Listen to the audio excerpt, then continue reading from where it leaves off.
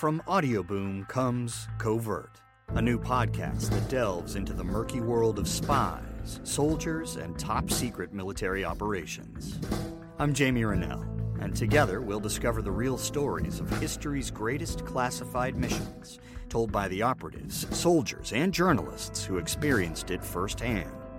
Follow Covert on Spotify, or subscribe now on Apple Podcasts, Stitcher, or wherever you find your favorite shows. 15 seconds. Guidance is internal. 10, 9. Ignition sequence start. Space Nuts. 5, 4, 3, 2. 1, 2, 3, 4, 5, 5, 4, 3, 2, 1. Space Nuts. Astronauts report it feels good. Hello again, and thanks for joining us on Space Nuts, the astronomy podcast with me, Andrew Dunkley, your host, or at least that's what I think they refer to me as. I've been called many things in my life. And from the Australian Astronomical Observatory, Fred Watson. Hello, Fred. Hi, Andrew. It's great to be joining you on this codcast again. Thank you for that. I feel better now. And Merry Christmas, by the way. We're in the Christmas season, and everybody's busy and probably haven't got much time to sit down for 20 minutes to listen to a podcast, but we're going to do it anyway. We're going to do it anyway, that's right. Now, today we're going to look at this incredible discovery that's been made using satellites, spacecraft that are orbiting Earth to basically measure our magnetic field. And what they think they've found is a jet stream, but not a jet stream in the atmosphere, a jet stream inside the planet, which is astounding. So we'll talk about that. The Dwarf Planet Ceres, a new discovery there, and another planet, another moon of an outer planet, a moon of Saturn that disappeared after being discovered in 2013, and now we've found it again, or it's come back. We're not sure. Maybe it went on holiday to Neptune. But first, Fred, let's take a look at this amazing story about Earth's outer core and this jet stream phenomenon that they seem to have discovered. Exactly, it's a fantastic thing. This, I just get staggered by the stuff that we learn every day by virtue of all the space experiments and all the research that's going on, particularly in this planetary science and astronomy. It is mind-blowing, and this one blew my mind when I read it. And it's exactly as you've said. It's a bit of an analogue of the jet stream in the Earth's atmosphere. Near the poles, there are very fast, high circulating winds that whiz around the planets. The planet's poles, actually not that close to the poles, but they're concentrated, to the north and to the south of the equator, certainly. And we're all familiar in Australia with pilots of aircraft telling us they've got in the jet stream, so you do it from Perth to Sydney in 20 minutes rather than the 4 hours or something that it normally takes. Likewise, there's a jet stream in the northern hemisphere as well, and that is used similarly by transatlantic pilots. They get up into the jet stream and whiz across from the United States to Europe.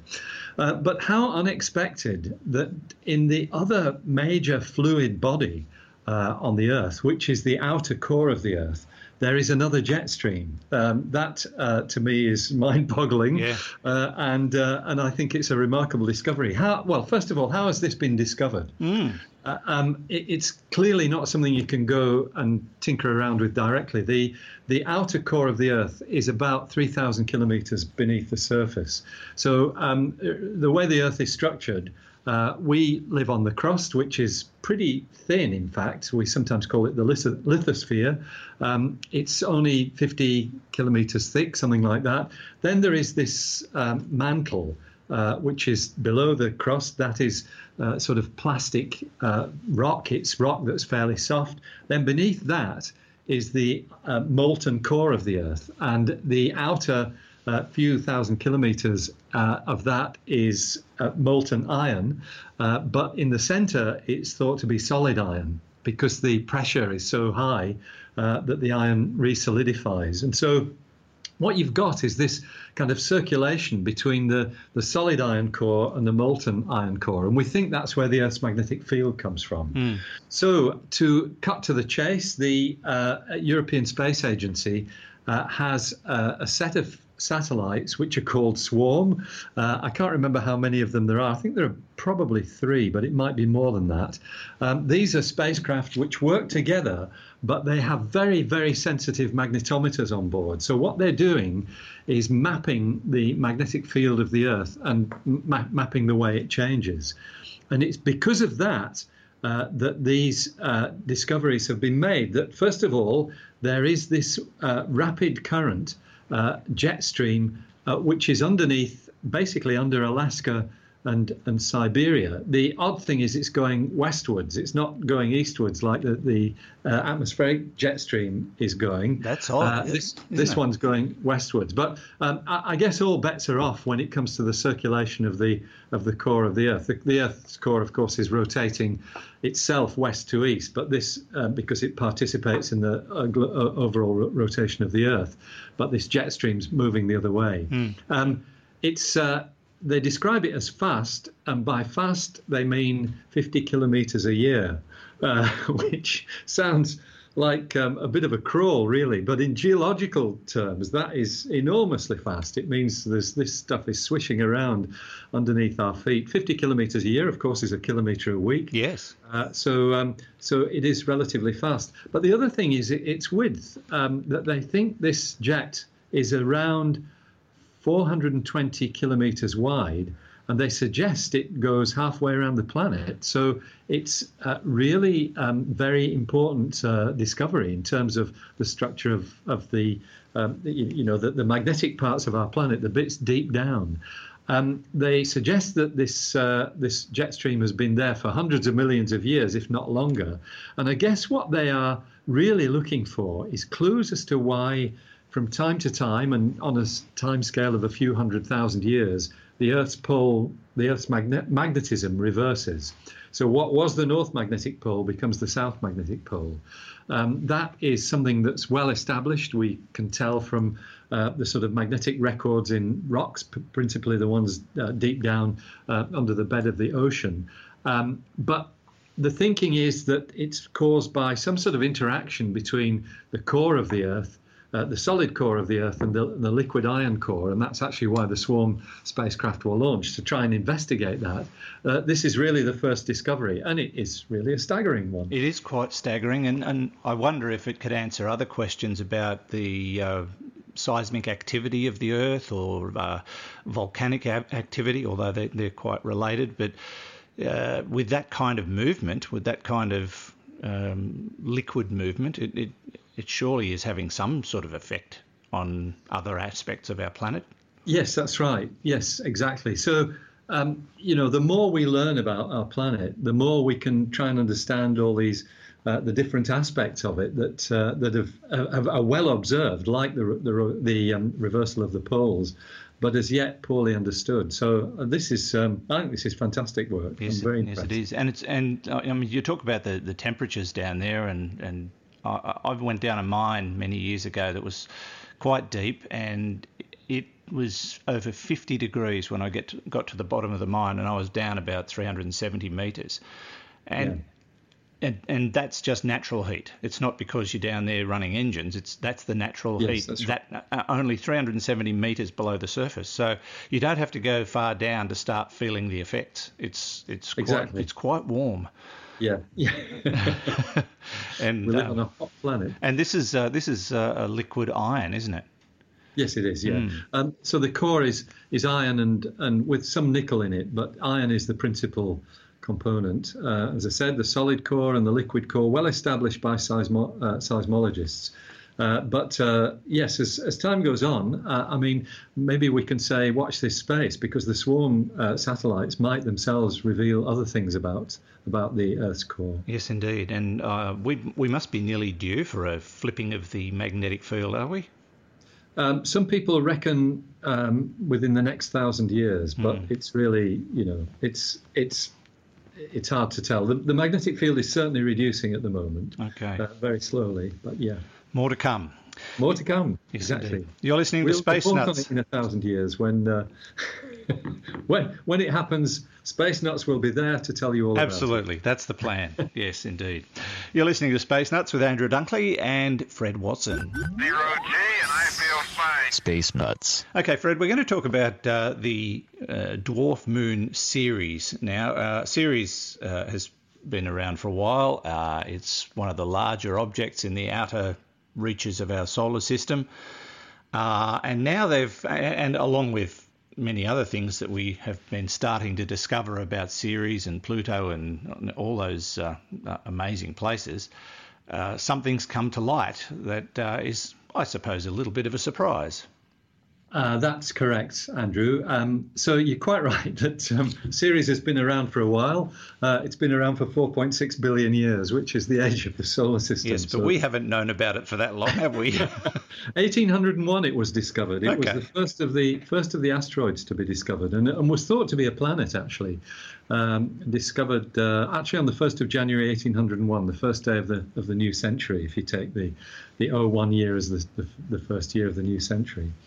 As I said, it was thought first to be a planet. Then over the next few decades, other bodies were discovered in the same neck of the woods, and it was recognized that Ceres was actually quite small. It's about 1,000 kilometers across, roughly. That's smaller than most planets. And it was realized that there were many other objects being discovered out there. And it was actually William Herschel, the great German-turned-British astronomer, who christened them asteroids. He gave them the name asteroids. Oh, did he? Because it wasn't really known what they were, and it was clearly something between a planet and a meteor. So asteroids in the main belt, which lies between the orbits of Mars and Jupiter, they are very, very numerous. There would be millions of them if you count them, down to the smallest sizes. And the biggest one is Ceres, but we now call Ceres a dwarf planet. And that's because it's big enough that its own gravity has pulled it into a spherical shape. Why isn't it a full-blown planet? That's because in order to be a planet, you've got to have cleared your neighborhood of other debris gravitationally. You've got to have kicked stuff out or actually absorbed it. And Ceres hasn't done that because it sits right in the middle of the asteroid belt. So it's clearly surrounded by... It's got a messy bedroom, that's what you're saying. That's right, a lot of other stuff. So its messy bedroom means that it can only be counted as a dwarf planet. But it's of great interest and has been orbited for more than a year now by a NASA spacecraft called Dawn, which has sent back the most remarkable images of a world that's pockmarked with craters, as you'd expect, but also has rather unexpected bright spots on it. In one of the craters, I think it's called a Carter crater, has a couple of really bright splodges in the middle of it, which were very obvious on the images that Dawn was sending back as it first approached Ceres, and have now been analysed, and we now know that they are actually salts. They're probably Epsom salts, which I think is magnesium sulfate, if I remember rightly. So that they're salts that have appeared because, and this is the new bit, they were basically dissolved in water. More accurately, dissolved in water ice. And as that water ice was exposed to the harshness of space, it did what ice does in a vacuum. It basically turns straight into a vapor, doesn't turn into a liquid. So the ice component vaporized and left these bright crystal deposits on the surface of Ceres. What is really new, though, about the research and what's being, touted in the press at the moment, the science press, is the fact that because of the way the orbit of the Dawn spacecraft behaves, you can actually get a really good idea of what's going on beneath the surface. And the suggestion now is that Ceres has a rocky core, but overlaying that is a fairly thick layer of ice, water ice. And in fact, they think that the planet is about 10% water. In other words, 10% ice. That's a significant amount. It is, yeah. So it is a significant amount. And then over the top of that is a fairly thin layer of soil, basically, of dust and soil. And it's the fact that the ice has leaked through into these craters and then evaporated or sublimed is the technical term for it, turning straight into a vapor, and left these salts behind. So that tells you that this is a very, very briny form of ice.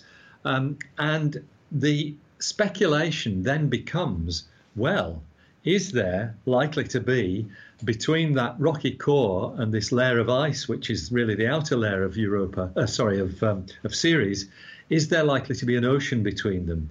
As there are on, we now know 6 other objects in the solar system that have an ocean beneath an icy surface. Maybe even 7, because Pluto might be the same sort of structure. Yes, we talked about that a couple of weeks ago, and the fact that there's this sort of a slushy type effect possibly on Pluto. Yeah, so it's possible that Ceres has this structure too, which seems to becoming almost commonplace. Something that a decade ago we would have thought, well, 2 decades ago anyway, we would have thought was staggeringly unlikely to have moons like Enceladus and Europa out there around Saturn and Jupiter, and a world like Ceres that might well have a rocky core, an ocean, liquid ocean, and then ice on top. So this might be the normal way that you find objects in the solar system, and planets themselves, like the Earth, are actually more of a rarity. Well, yes, and we've found it with Mars, haven't we? I think you and I spoke about the discovery of ice on Mars, and I think at one point there was a calculation that suggested if you melted the entire ice field on Mars, you'd cover the planet in 2 feet of water. I mean, that's right. That's staggering, isn't it? Yeah, it's. I think actually it's even more spectacular than that. I think there's enough ice in the Antarctic polar cap of Mars to cover the whole planet to a depth of 11 meters. 11 meters, wow. Yeah, I think that's right. An average depth, that is.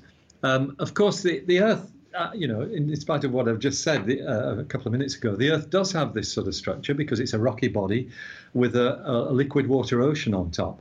But the reason why we don't have ice on top of that is that we are in a region of the solar system that allows water to remain liquid. Exactly, the Goldilocks zone. So we do have this structure too, but not in quite as spectacular a way as these other worlds like Titan, Enceladus, Europa, Callisto. These are worlds that are thought to have an absolutely global ocean of liquid underneath the ice.